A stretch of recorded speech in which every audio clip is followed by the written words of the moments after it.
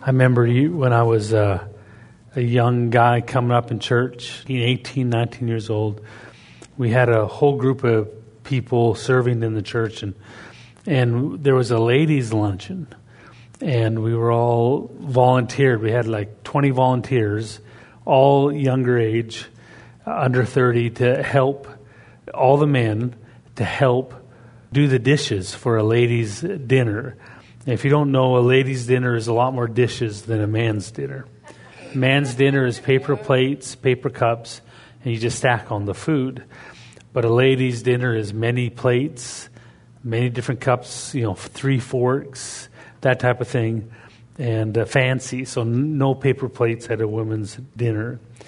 And so a bunch of us volunteered, and that night, 2 of us showed up. And the rest didn't, because one of them planned a birthday party on that night after they volunteered. If you've ever been involved with church people, you find out this kind of stuff is common. It's easy to get a volunteer, but to get people to show up and be faithful isn't so easy. And you think you have a hard time, imagine being God, trying to build a revival on us. Can he get you to show up when you say you will? And I remember 2 of us showed up, and his name was Paul. Paul was about 10 years older than I was, and we stayed there, and we had the dishes started coming in, wave after wave, and we were washing dishes all night, and our motto that night was, today the dishes, tomorrow the world, And true to form, Paul's still pastor, and he's got, I think, 15 churches under him, and been to Africa. He ran a Bible college in Africa. And, there's something about establishing the traits of family in your spiritual walk. In fact, maybe we'll just preach on that today. There's something important about establishing those traits. I had some people, when they come to God, they disconnect themselves from what God wants to do. And it's convenient to say, well, God's going to do something. God's going to do something in the future. There's nothing God cannot do in your life in your future. There's nothing impossible. Gary shared last week about the mustard seed faith, the week before, I guess it was, and about believing in the faith that comes from a mustard seed.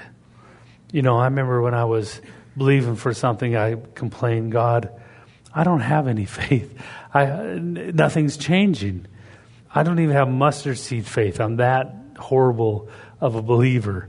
I'm the lowest of the sons. I can't even produce mustard seed faith to make anything change. And that's when I learned about how that's not implying that if you don't have, things aren't changing, you don't have faith.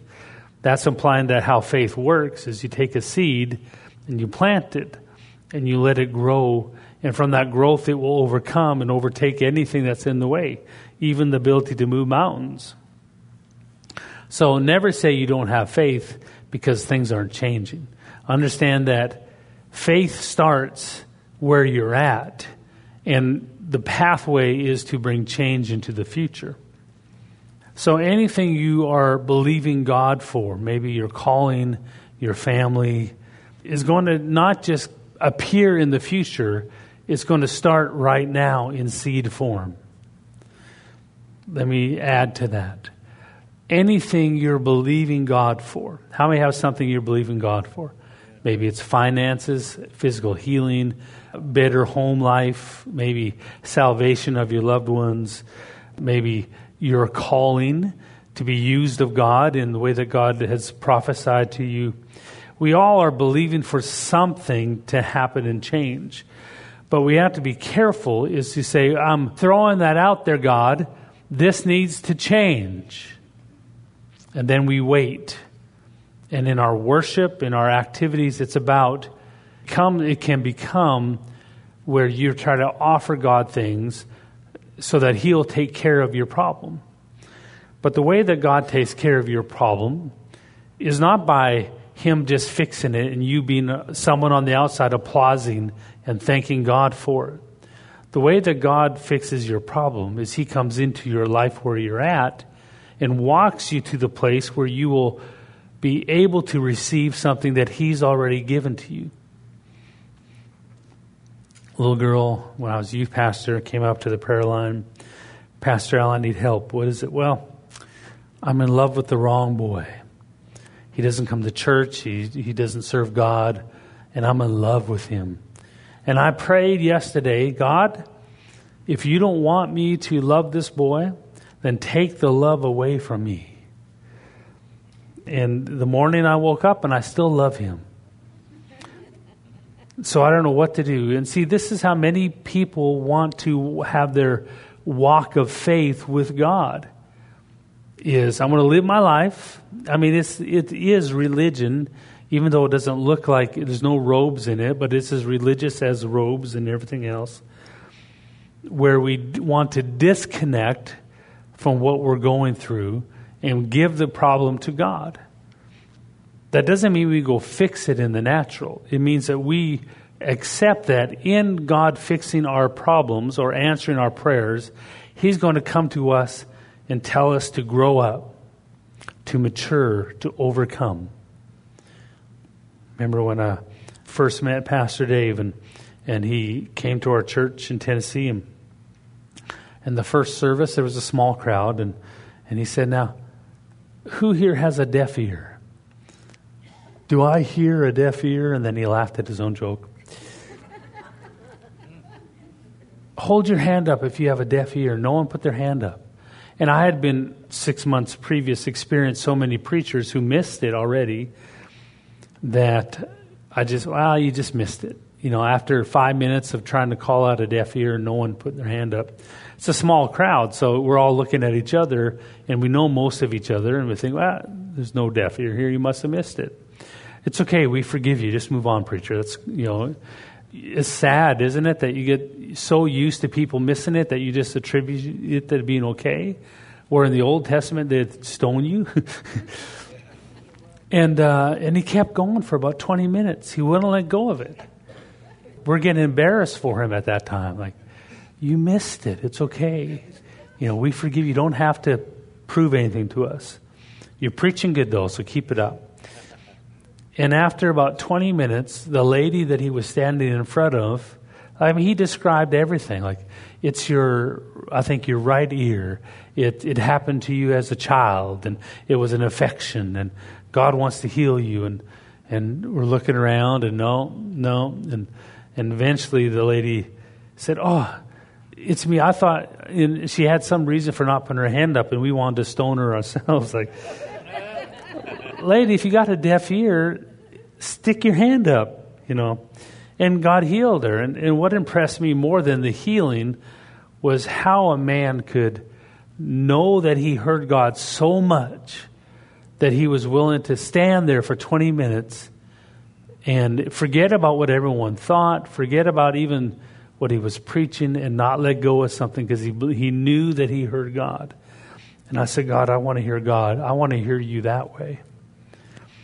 And that inspired me to pray and seek God. During that season, I started to pray, and they started to call me the hermit because I quit going out for dinner all the time and hanging out with friends because I wanted to spend more time with God. And they called me the hermit because, we're going out to eat. Let's go fellowship. It was all good stuff. No, I'm just going to go home after church. I want to go. And I didn't push it like I'm going to go pray or seek God. You fleshly creature, you. I just said, no, I need to go. I'm not going out. And they began to stop asking me after a while. They called me the hermit. And it was during that season that the Lord came to me, and during one of those days I was worshiping God in my room. He came and sat down beside me on my bed. It felt like that. And I heard him say, I need you to choose today. Are you going to be a normal Christian, or are you going to pursue the high call? And before I could shoot out of my mouth the high call, of course, he showed me what the high call was. And what he showed me was not what I thought it was. I thought the high call was big ministry, traveling the world, changing the world, being recognized. And then he showed me the high call was a life of prayer and fasting and mortification. And I remember saying to the Lord that day, I said, God, I want to choose the high call, but there's nothing in me that really wants that. Who wants that kind of life of laying down your life that much? And I said, but if you help me, then today I choose the high call. And then he left. That's all I needed to hear. And I won't say that I ever regretted that, but that was me giving him permission to take me down that road. You, I'm sure, have been in similar conversations with God. And I say all that because the walk that we are on is not one that you can go into the Old Testament and find that theology from the Old Testament. Much of the church doctrine today is built on a relationship of God with the Old Testament in mind. The way that unsaved men walked with God. One example is, choose ye this day blessing and cursing, life and death. That has brought a whole theology into the New Covenant, into the New Testament, into Christians today that says, if you serve God, you will be blessed abundantly. And if you go through a hardship, it's because you must have chosen cursing. Because if you follow God, everything will be great and wonderful, successful, and abundance. But if you choose sin, then you will be cursed and broken and broke and in struggle. These are some of the questions that popped out of my heart when I begin to go through battles and struggles, or even have unanswered prayer. When I begin to accuse my own self with failing God because I was going through struggles, or not in the fullness of what God has spoken to me in my life. And that is something you should be free from, is accusing yourself of failure when you're on the path of success. Because sometimes the reason everything's going horribly wrong is not because you're doing something wrong or did something wrong. It's because you're doing everything right sometimes. And you have an enemy that comes to stop you. This is the same accusations that the Judaizers accused Paul of.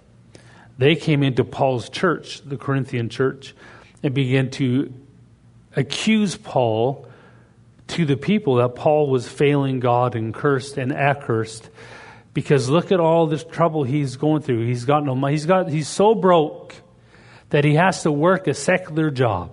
And he's your apostle? That's a man who's cursed of God. God's not blessing him.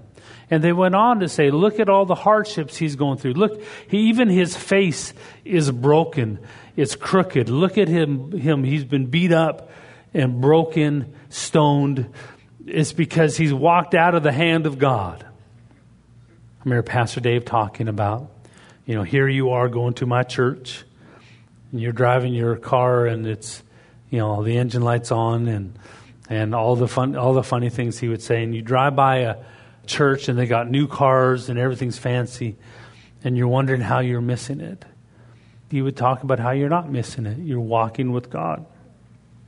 So a lot of the Old Testament views of God, a relationship built around unsaved carnal man walking with God, have been crept into the church so much that we have whole philosophies and doctrine in our culture that we don't realize is in our culture. And one of that is the ability to disconnect ourselves from answered prayer. Where the first thing that God does when you begin to ask him for help in any area is he comes to you to show you how you need to grow up and mature and change. Well, many of us don't like that. Every time I prayed to God for finances, he told me to get a job. Every time I asked God for abundance, he told me to get on a budget. Like, no, that's not what I came to you for, God. I came to you for you to fix it I didn't come to you to come tell me how to grow up so I can believe it and receive it. Every married couple comes to counseling. And I like to separate the two. They come together, but then I pick on both of them. Because most of the time when people come for prayer for their unsaved loved ones, for their children, for advice on how to work on the marriage, most of the time their fingers pointing at the failure of the other person. But I like to be like God and take that finger, and as they say, if you're pointing your finger at someone, be careful, because you have 3 fingers pointing back at you.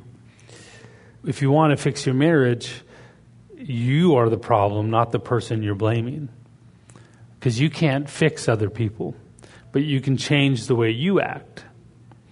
If you're believing God for the salvation of your children, then possibly God's going to ask you to change, ask you to grow up, to walk in more love. Instead of just saying, oh yeah, God, fix my kids. Yeah, well, I need you to forgive them. I need you to, well, they don't deserve that. They deserve a beating. They deserve a this and that. And God says, well, that won't fix the problem. My neighbor needs help, God. Well, go make him a cake and take it over and tell him you love him. No, I'm not talking about the nice neighbor. I'm talking about the other neighbor, God. We talk a lot about how, we'll get prayer requests from moms saying, please, will you pray for my son? He's about to go to jail, and I want you to pray that he doesn't go to jail. Will you please agree with me that my son, the judge, will have mercy and not make him go to jail? And that's a mama talking. And you're a bold preacher when you say, no, I can't agree to that. Why? Well, because God may want him in jail. What? Well, ma'am, my stepdad, I had to send him to jail when I was 13. And do you know that in prison is where he found Jesus? In prison, walking in the doors when he said, I'll never drink another drop of alcohol. It was in prison that he asked Jesus in his heart. It was in prison that he was in the bathroom, and he said they don't have doors in the stalls in the bathroom. And he was sitting on the throne in the bathroom. And he said, God, teach me to pray. And his tongue swelled up, and he began to pray in tongues. It was in prison that he tried to stop it. And he got louder and louder and kept looking out the stall, hoping no one was going to walk in. It was in prison that my dad experienced Christ. That maybe God may take advantage of this moment to see your son go to prison if that's what's best for him for his future. When we pray for our calling and our future ministry, I want you to know that the pathway to your calling, to your future ministry, is not thrown out into the future and it's going to just hop on you one day magically. Boom. It's going to start today.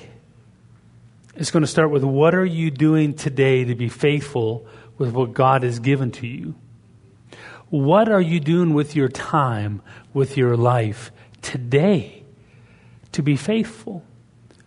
Because if you're not faithful today in the little things, you won't be faithful in the big things. Oh, yes, I will. No, you won't. No, I will. Because it'll matter.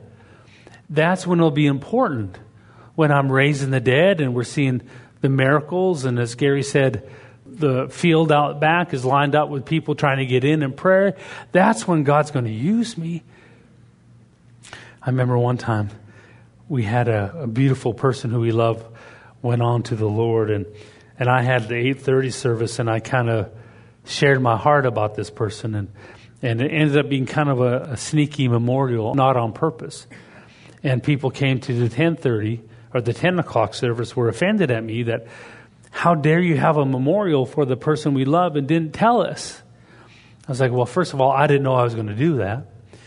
But secondly, why weren't you here at the 8:30? It's not my problem. You want to skip church and then be handed a schedule for all the good stuff will come when you're here. But what makes you think you're going to be used of God in revival? Let me just get down to the nitty-gritty.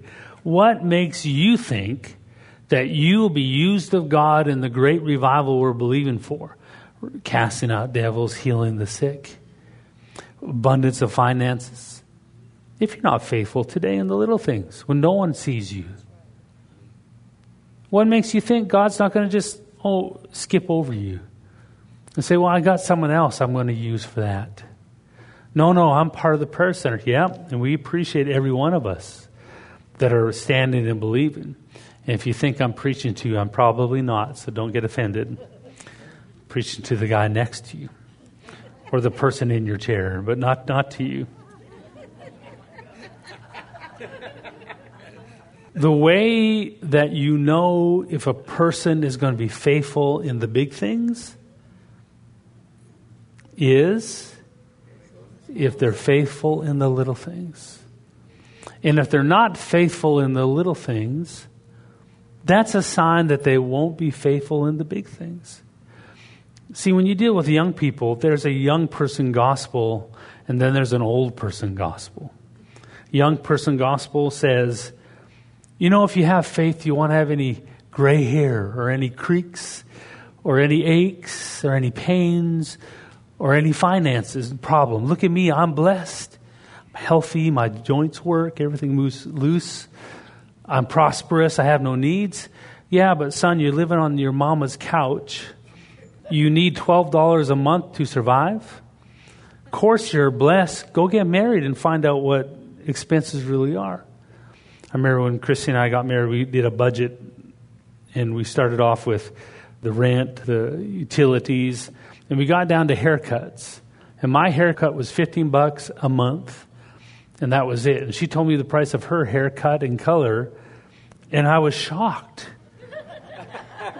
Like, what? Can't you just go get like a box of color from someplace? And, I see them advertised all the time. And I remember talking to Miss Ronnie. Miss Ronnie Birch she's an older German lady, always beautiful, always dressed amazing. And she ran the intercessory group for Norval Hayes Ministry for many, many years. And we all honored and respected her. And she had no problem telling you what's what. And we were good friends. She loved me. And I remember telling her one time, this before me and Christy were dating. And I said, I'm just believing God for a woman that's not, what's the word, high maintenance. And she looked at me. You felt it like I just said something really stupid to the wrong person. She goes, what do you mean by high maintenance? And that's when she gave me a lesson about life. Like, if you want a woman that looks good, it's going to cost you a little bit. So a young man's gospel is without reality. We get the young men come to the prayer center and they say, I'm going to pray and seek God. And I love God so much, I'm not going to work a job. And I'm not going to be available. I'm just going to pray. And you try to instruct them like, that works good when you're young. But when you get older, it doesn't work like that. The one young guy said to me, I'm going to get married. I want to pay for the wedding in full.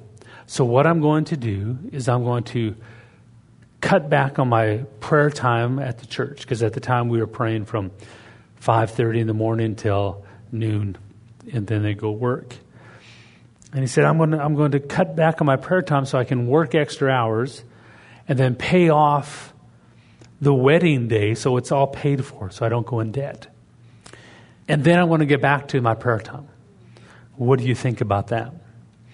I said, well, you're going to run into a problem. That'll work until you get your wedding. And then you're going to realize you got to also pay for your honeymoon. So you'll work a little more. And then right when you're about ready, got that paid off, and you're about ready to come back into prayer, a life focused on prayer, you guys are going to want a bigger apartment. And then right when you get that paid off, you're going to have a little meeting with your wife, and she's going to tell you she's pregnant. So when you get that baby paid off and the baby's born, you're going to find out you got diapers and you got all these other things. And then right when you're ready to come back to prayer, you're going to find out she's pregnant again. And then you're going to need a bigger place, a bigger car. You got to change the little tiny car for a minivan. And then right when everything's starting to get settled and you're ready to come back into focusing on prayer, you're going to find out that your kid needs money to play football. And then you're going to find out that they need money for other things. And then after everything's done, you're going to move into a house and you're going to get that paid for. And then you're going to wake up and you'll be 60 years old and you'll look back and say, one day I believed I was called. And I said, the way that you walk with God is you make your life revolve around serving God. You don't change your walk with God to make life work, because that's how you go and miss all those years of growing while life takes it away and steals away your calling. I had young men when I ran the Bible college, and they had to pay rent, they had to pay for the Bible college, and they had to work. And a couple of them came early on when I just started and said, and these were good, solid young guys. Pastor Allen, I'm just overwhelmed with my debt. I'm overwhelmed with my bills. And I really just want to be able to focus on God. So what I'm going to do is I'm going to step down from Bible college. And I'm going to take this semester and work extra hard to get caught up in my debt. And then I'll come back and I'll be free to really follow God and focus on God.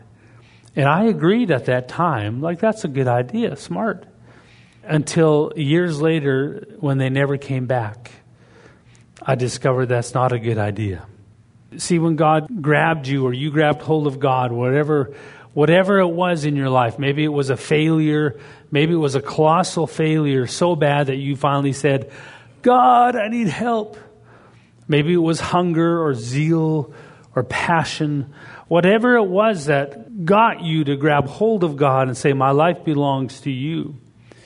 Whatever situation you were in when you started that. Maybe you got hungry for God, but your spouse did not. Maybe every day you're pressing into God and your spouse is waiting for you to get tired of it. They're waiting for you to give up on that passion so then you can come live for them. There's many people who get married. You watch them. You can see it happening in young people when one of the couples come into a marriage and they capture the other person. The other person's life, their time, their existence, their output is focused on the other person. Your job is to make me happy. Your job is to make me successful and me to have things. That's how many marriages work in the world. But when you follow God, you're not allowed that luxury. I'm sorry, spouse, my life's not about you anymore. My life's about serving God. Doesn't mean you are irresponsible. It just means that the focus of my life is about what God wants, not about keeping my spouse, my mom and dad, even my children, even my own self happy. Am I preaching okay? So when you hit those battles and those struggles, and you begin to pray, God, the first thing that happens, God, my spouse doesn't even come to church. My spouse doesn't like me giving to the church. I remember one lady came one time when I was in Canada doing a conference, and she came up and said, my husband, he doesn't let me give to the church. I want so much just to give even a tithe, she said. But my husband won't let me. What do I do? And I said, well, you don't want to override your husband. You want to pray. I said, he lets you come to church. Yeah. Is this your church? Yeah. Well, rather than having to give money, why don't you give your time? Why don't you go ask the pastor if there's anything you can do this week in replacement of giving finances that you can give your time? Because sometimes we even hide behind finances. Rather than going out and picking up a poor person and taking them out to dinner in your house cooking food for them and smelling them and helping them as you feed them. It's easier just to give $100 to the feeding the homeless than you going to get your hands dirty. Whereas when you follow God and serve God, the first thing he does is come and tell you what to do. But God, I'm praying for my unsaved spouse who's resisting you, who doesn't want me to come to church, doesn't want me to serve God. And I'm praying for you to save them, to fix them.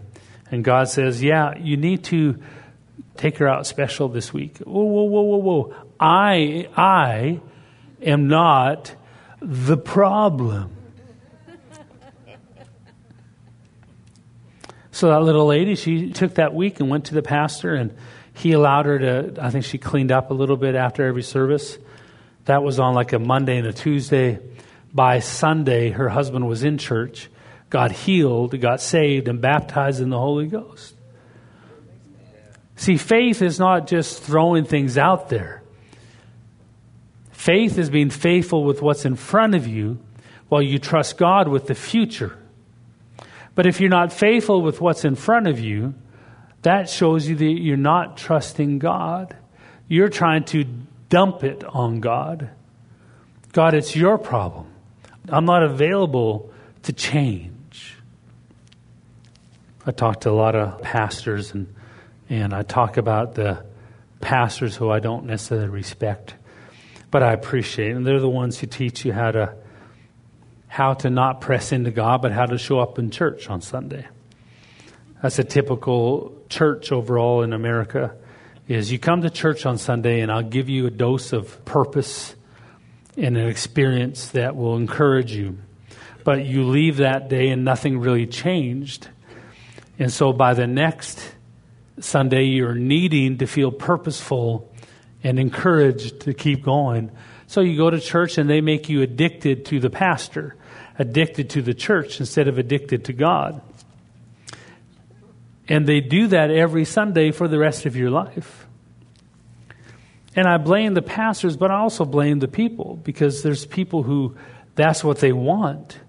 Pastor Dave always told me that. If you give the people what they want, they'll treat you really good. If you tell them what they want to hear, they'll reward you. But God won't reward you if you don't tell them what he wants them to hear. You doesn't matter where you are in your walk with God, you have a calling on your life. You have a place in the gospel that is as important as any other place. As important as the man speaking up here, as important as Dave Roberson, as important as Billy Graham, as important as Paul the Apostle. You have a calling the moment you're born again. You have a place in the body of Christ. Jesus is the head of this body, no man is. And you have a place, a part of that body. So it is as important for you to grow in God and mature in the things of God as it is for anyone else. I remember I was in California preaching, and I was getting ready, and there was a hallway between the bedroom and the bathroom of the suite I was in, and I was walking down the hallway, and all of a sudden I saw an image of my daughter, and just my little daughter standing there, a toddler, and the Lord asked me a question. He said, "Could you exchange her for another girl?" I said, "Not on your life, no way." And the Lord said, "Well, neither could I exchange you." Because up to that moment, I'd always believed if you're not faithful with your talent and your gifts, then God will find another person and replace you. And God, in that one moment, erased all that wrong thinking. That no, he can't exchange me or go on without me. That I will be missed if I don't walk to the place in God that he has for me.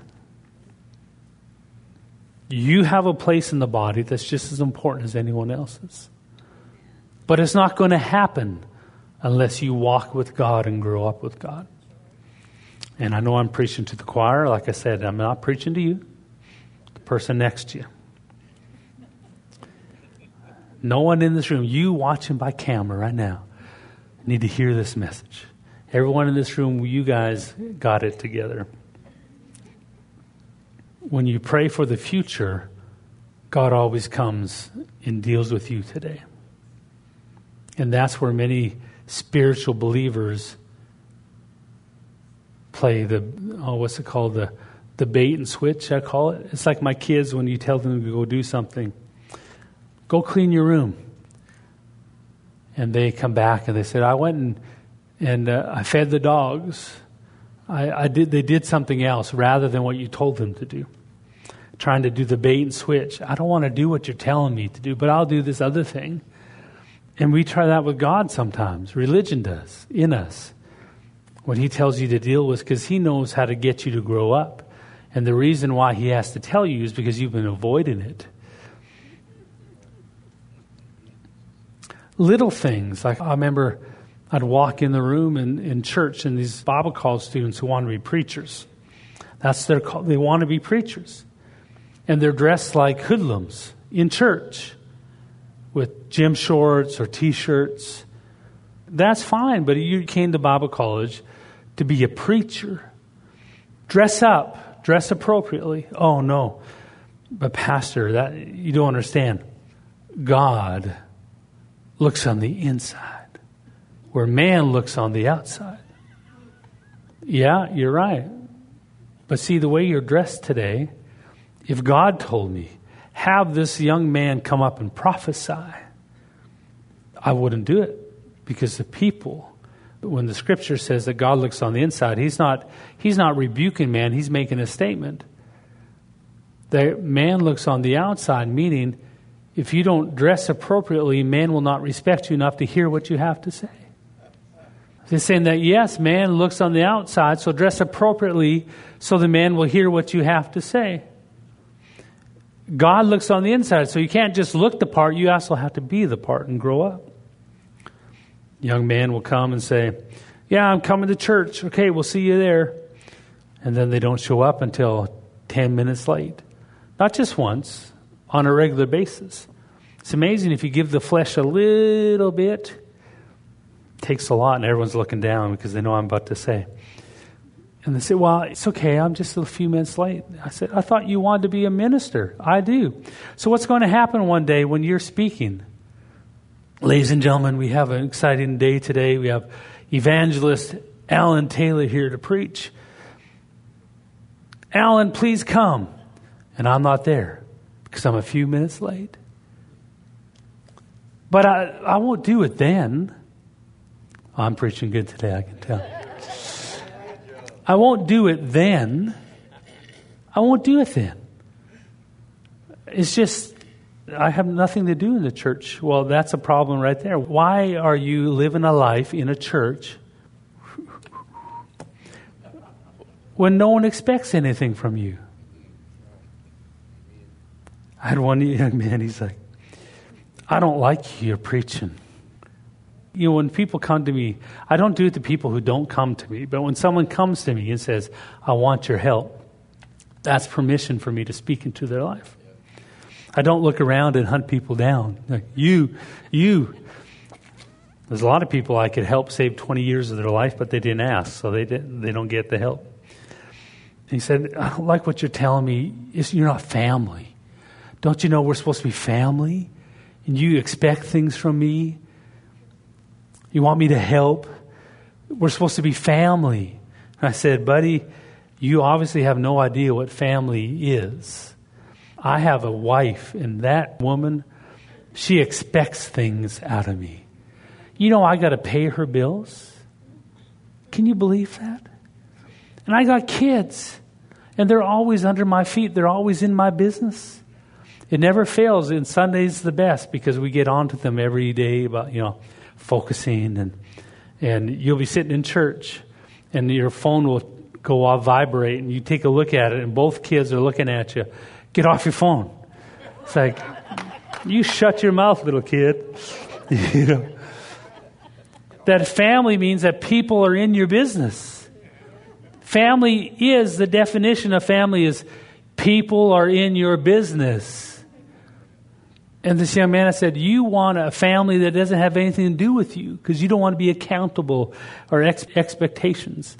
If Rachel is not in her chair, next Sunday, how many will know she's not in her chair? See, that tells you someone who's not afraid to be accountable. See, when one habit church folk have is they don't show up regular, they don't sit in the same area, and I'm okay with whatever you want, but I'm just telling you that's a signal that you're trying to avoid anyone expecting anything of you. Because if they don't know when to expect you, no one's going to miss you. And if that's your life, okay, but understand when you start to say you're part of revival, I'm believing for revival, I'm expecting revival, guess where God goes? Not to the future. He's got his job already taken care of. He goes to us and says, okay, if you want to be used at revival, then we need to work on a few things. Oh, no. When I say revival, God, I'm not talking about integrity or faithfulness, accountability. I'm talking about signs and wonders, miracles, the dead being raised. Because it's easy, see, when you represent God, we've lost the holiness of representing God. We've lost the fear of the accountability that comes when we represent God. When we start throwing out prophecies and throwing out opinions, when we have doctrines. And the good thing about the pulpit is anything I say, I'm accountable for. Because if I say something, God told me that prayer in tongues is not as important as we made it, then I may not get out of the room without getting beat up by everyone.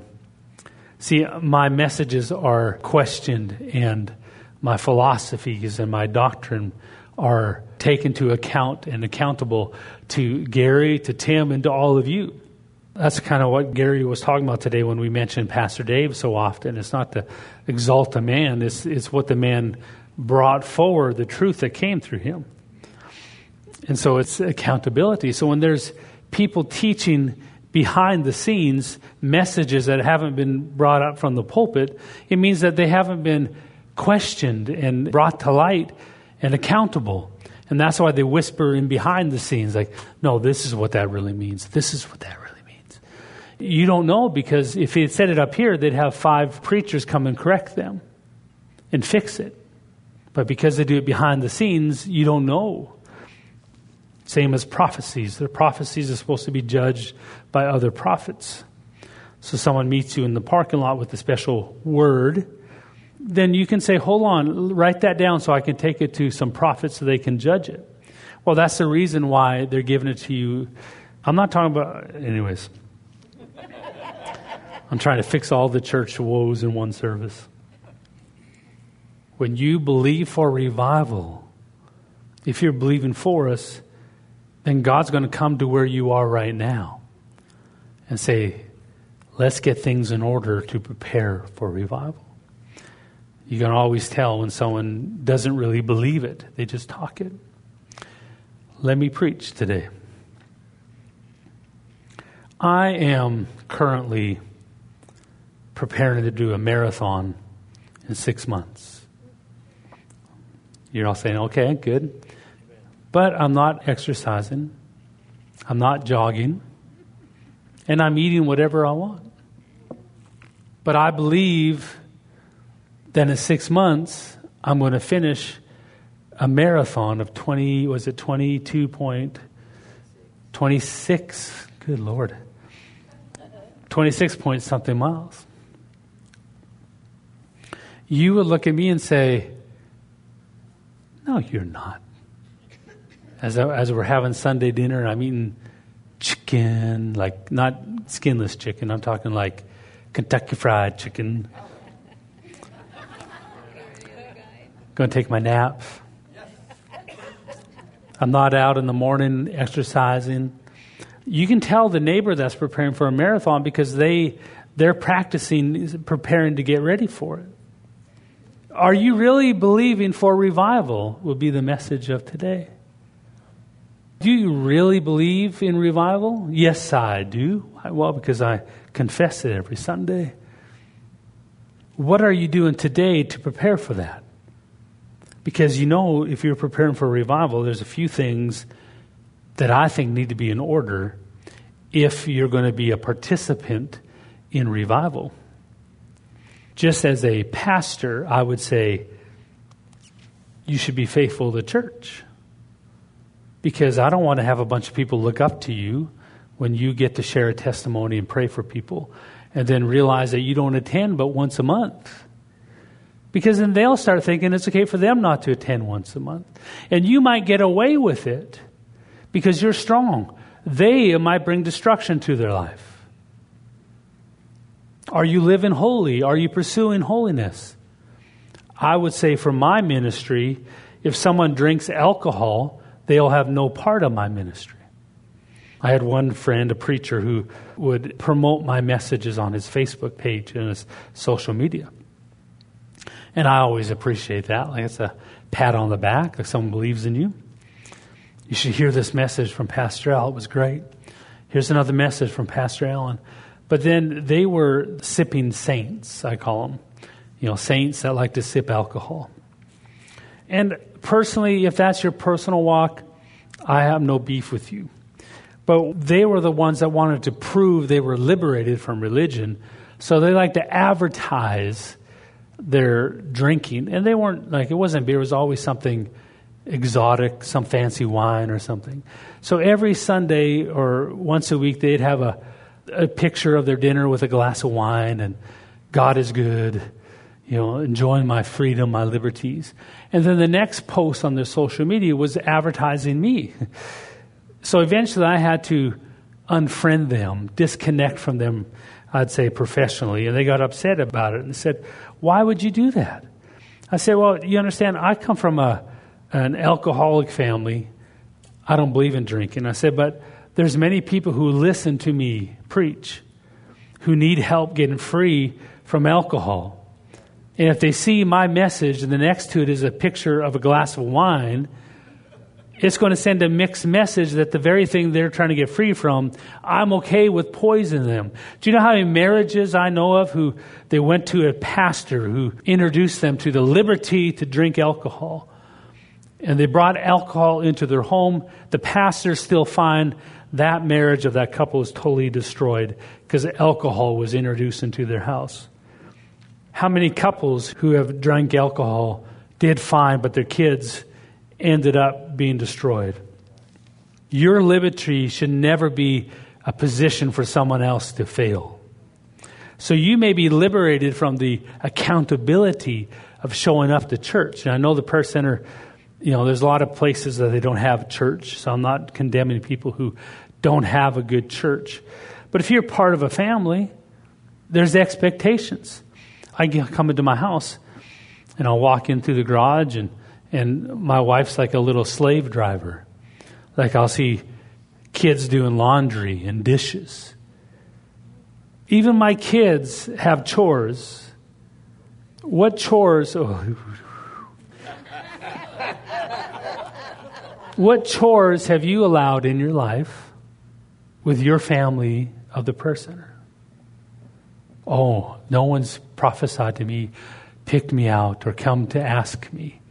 Well, that might be because you are just far away. You remember when you had kids and you used to be able to, they get loud, you'd reach out and grab them. Hey, stop that. And then one day you reached out and you couldn't grab them because they had moved 2 inches further away. They learned the length of your arm, that they knew how to be just far enough away. Your kids have this magical ability, starting when they're young, to get on your nerves so much that you're right to the place where you're about to get onto them, and then they stop right there. They know just how to keep you from getting onto them. Maybe you've trained everyone around you, don't reach out because you won't be able to get hold of me. Don't expect me in church on Sunday because I'm free. I come when I want.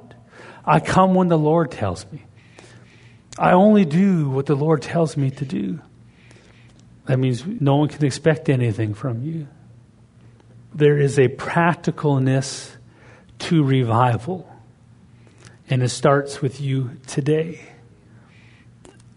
Are you faithful? Are you in the family? Are you allowing yourself to be expected of things? Maybe you say, I have nothing to offer. That's a lie. Look at me. That's a lie. Wait. Is the microphone on? Hello, hello. I have nothing to offer. I can't preach. I can't sing. I try to prophesy, but I always mess it up. I have nothing to offer. That's a lie. That's a lie. And maybe you are enjoying that lie because that allows you not to be expected to do anything. Do you understand Rachel here on the front row? When I first came to the Prayer Center, I didn't come preaching. I came to be a member of the Prayer Center. I remember when God sent us here, and the first Sunday I came in, and I told my wife, I said, well, I don't know, I've preached here before, but we're members now, so we have to earn our stripes like everyone else. So we don't want to appear to be favorites at all. So we came in through the regular door and got our chair, and Bill came, Dave's son, grabbed me and said, my dad wants to talk to you. Okay. And my dad said to tell you, Alan, because I had a history with Pastor Dave from him preaching at Norval's. So my dad said to tell you that you're never to enter the church in any other door except through his office, or he's going to kick you in the butt.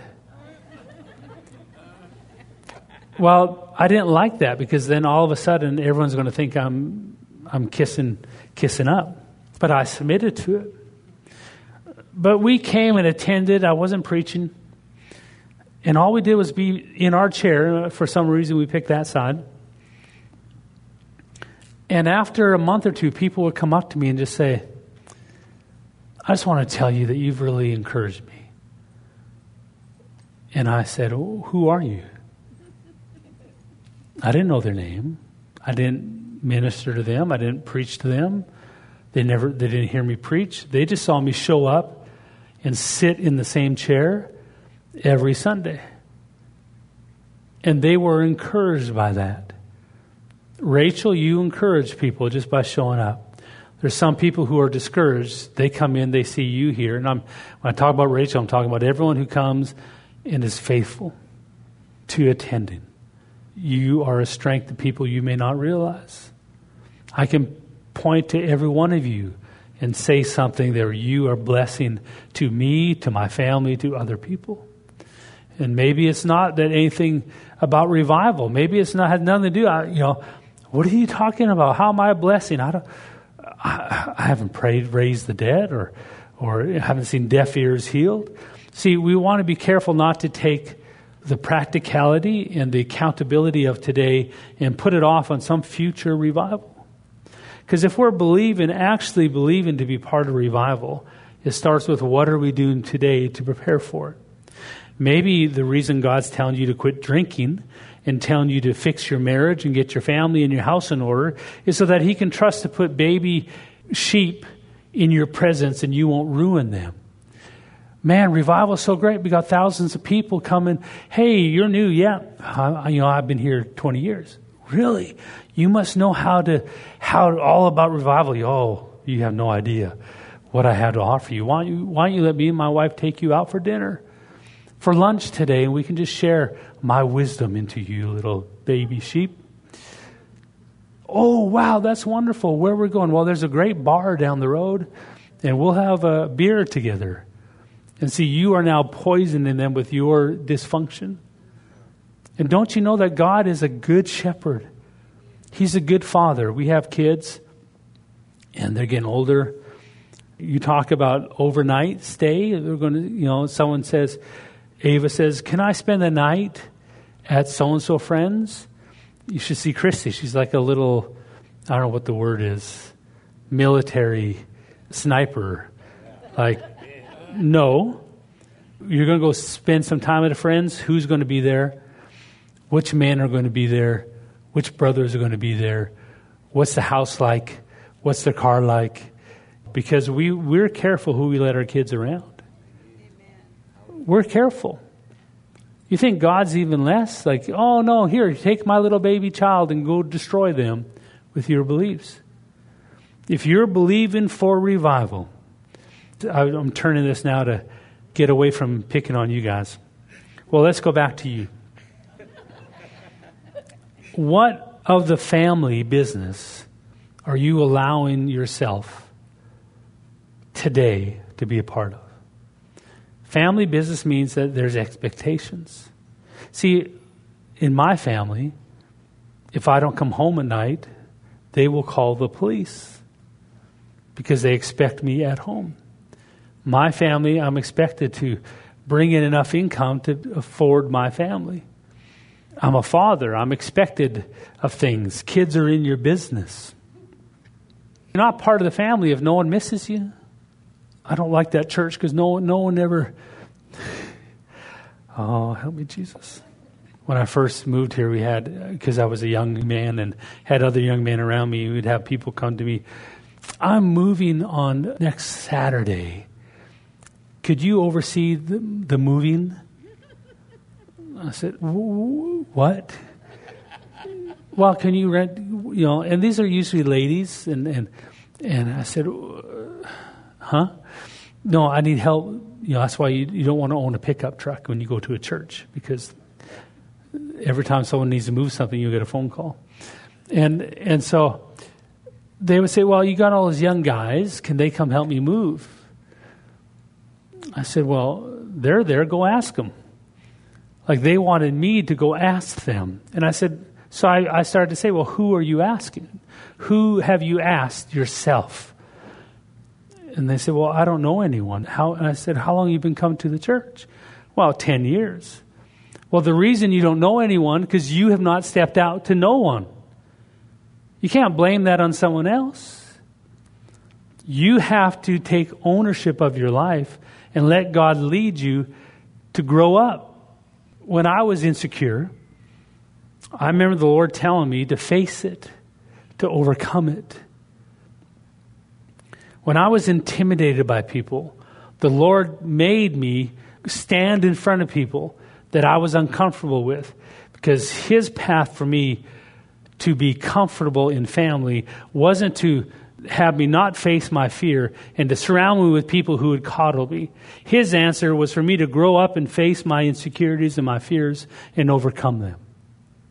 Which means you can't blame anyone else. You can't blame your mom and dad. You can't blame your boss. You can't blame your spouse. You can't blame your children. You can't blame your pastor. You yourself are responsible before God for how much you are growing in Him.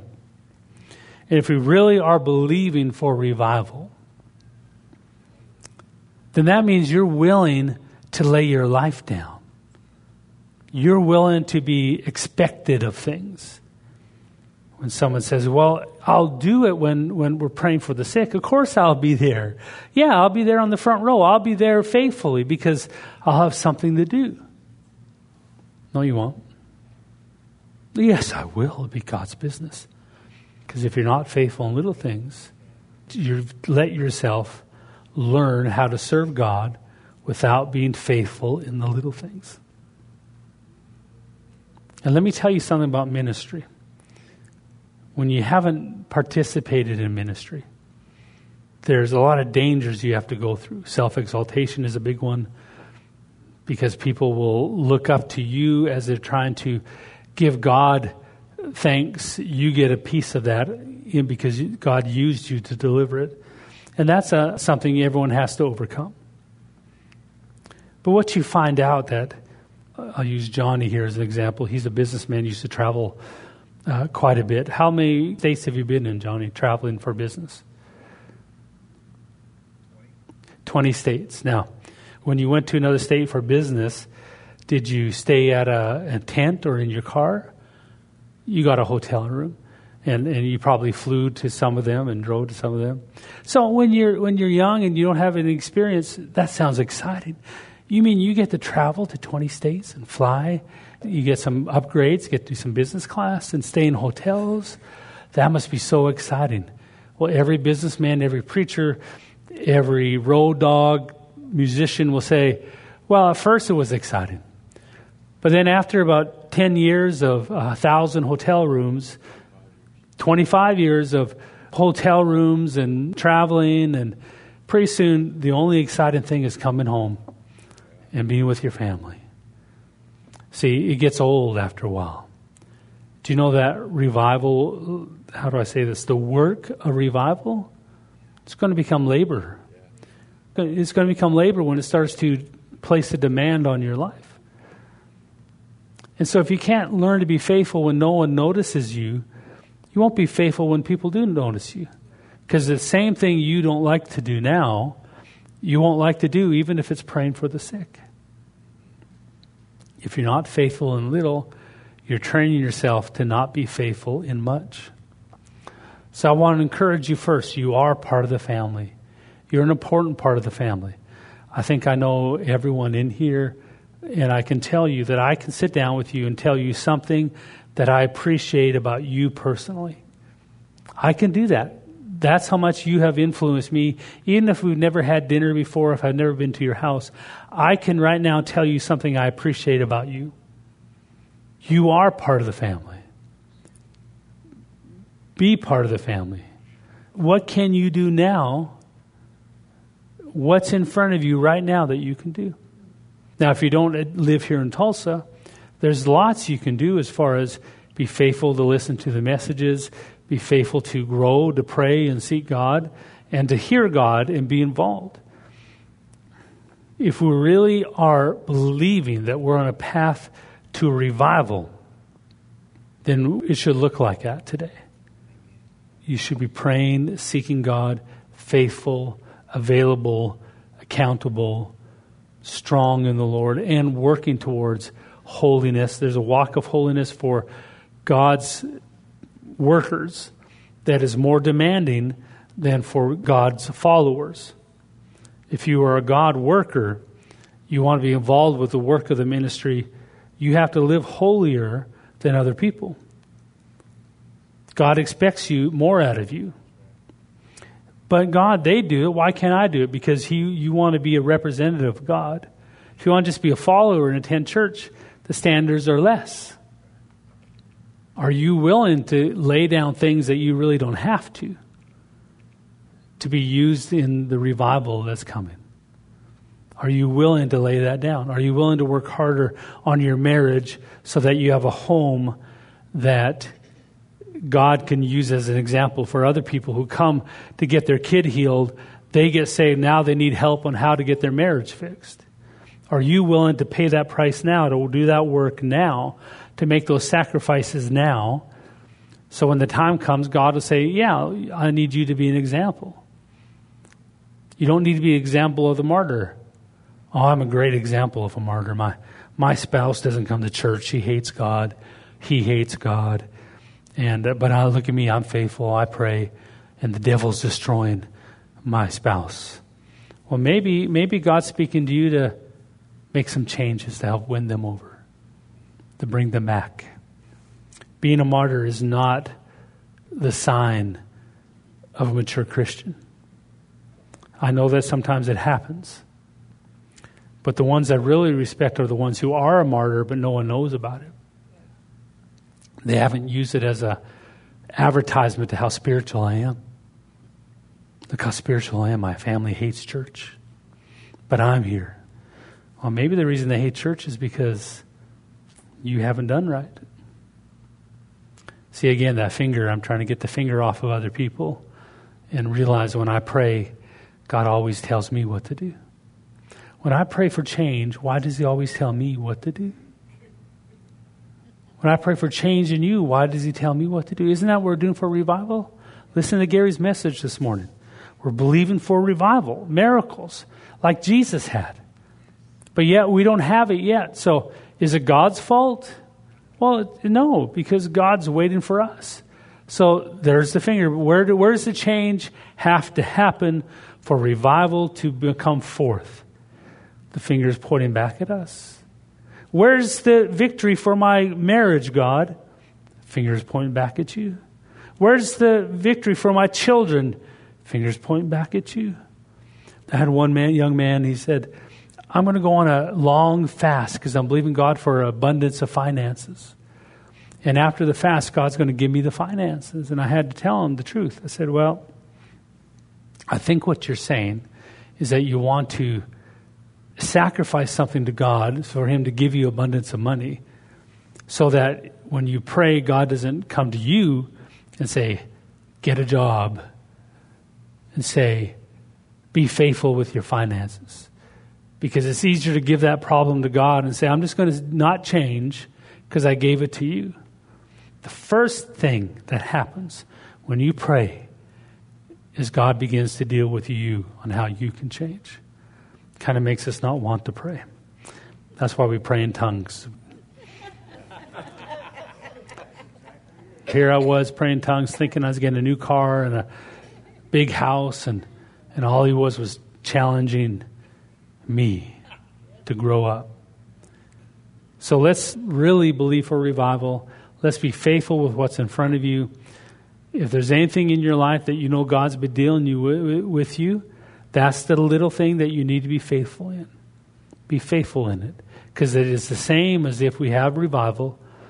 The way you're faithful in the little things is how you will be faithful in the big things. God is watching you today on how you are allowing him to lead you. Let's close in prayer. Father, we're thankful that you've even considered us as being available to be in revival, or even today be a part of your kingdom. So we humble ourselves today and we say our life is in your hands.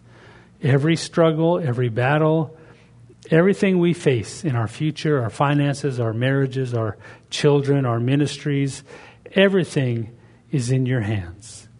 And we thank you that you have the answer for all those things, and that as you speak to us and deal with us, we will obey you and be faithful.